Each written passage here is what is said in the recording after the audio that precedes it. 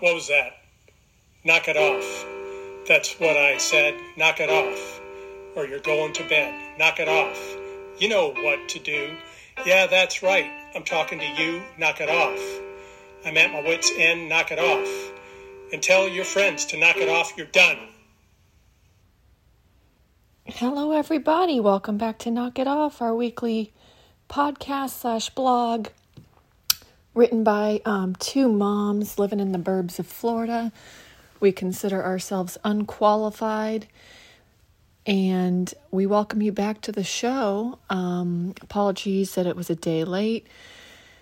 We undertook some projects this weekend, and yesterday I really had Kara busy over at my house. This is Bethany here, and the time got away from me. So I am the one behind on this, but also it was because I was being entertained by her all day while she helped redecorate, while she redecorated my home.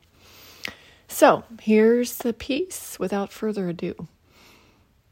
Now that Valentine's Day is over, should you get unmarried? I recently listened to the Modern Love podcast where people in various sorts of relationships share a meaningful story about their lives together. The latest one, episode 341, was quite profound. It felt like the culmination of the teachings of some of our leading American voices today. It was as if they gathered together and said, let's concoct the exact sort of living we've been teaching in a marriage. The host of Modern Love, Anna Martin, described it well. I felt like I just took a master class in relationships. The writer of the story, Dave, was diagnosed with Asperger's, a term not so used anymore, a disorder on the autism spectrum. He's married to Kristen. Before he was diagnosed, they had 2 young children. His tendencies really began to show at that point. Their marriage strained when the schedule didn't go directly as planned. We all know it rarely does with children. He went to see a specialist, received the diagnosis, and began a self-driven mission to become the best spouse possible. He even began traveling and speaking as an expert on the subject. One day, Kristen approached him as he was toweling off in front of the shower and announced they were going to be, quote, unmarried, without much explanation. Dave had no idea what she was talking about. She didn't elaborate what unmarried was, except to answer basic questions about the boundaries of their relationship. Dave, am I supposed to date? Kristen, God, no. Dave, do we still live together? Are we still intimate together? Kristen, yes and yes. So he observed her in this declared change of status. Kristen began doing things for her. More coffee dates with friends, self-care activities, individual walks. In Dave's words, he aped her and began doing similar activities. He took up mountain biking and found that he absolutely loved it. He developed a group of friends that also enjoyed it. He laughs while reflecting his 3-month stint with chakra alignment and essential oils. They basically pivoted from directing all of my energies toward this marriage in order to be a person someone would want to be married to I'm going to love myself well, and in turn, bring that back to this relationship. And you know what? It was such a better unmarried marriage. It got me thinking. Previously, I had read somewhere that it was more common for a person to get divorced than to cut bangs or embark on learning a new musical instrument. This one statistic shocked me, perplexed me. I haven't forgotten it, for a couple of reasons. Number one, I recently have done/am doing both of these non-divorce things. Cut bangs in 2023, growing them out now for obvious annoyance reasons, and began learning the piano prior to that.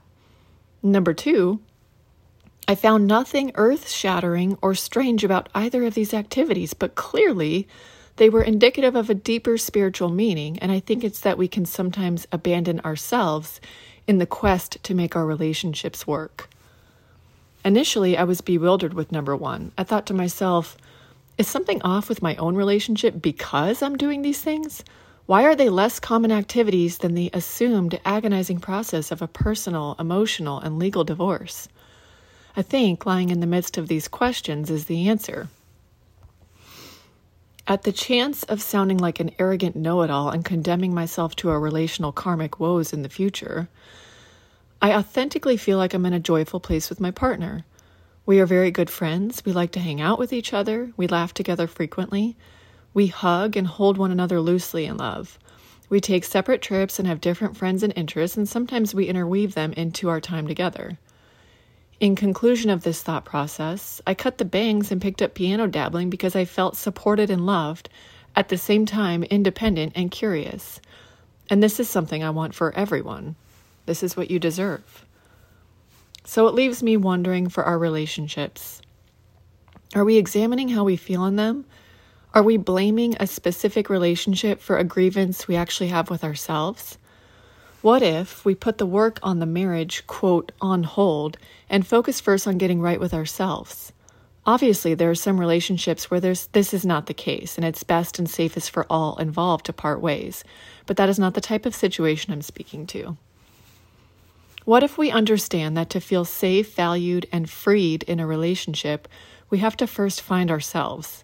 Have you noticed those great relationships that you've observed and thought, what's the secret sauce? Maybe it's in holding the integrity of the union and releasing the control, finding ourselves, and in turn, find our way back to one another. Cheers to love of yourself. Okay, guys, that wraps up this week's piece. Apologies, it was a little bit late. We plan to be back on time promptly next Sunday. Thank you, as always, for listening. And be sure you're subscribing at knockitoff.substack.com. And please share the piece if you are thinking of anybody specific that you feel would benefit from it. Thanks, and have a great week. What was that? Knock it off. That's what I said. Knock it off. Or you're going to bed. Knock it off. You know what to do. Yeah, that's right. I'm talking to you. Knock it off. I'm at my wit's end. Knock it off. And tell your friends to knock it off. You're done.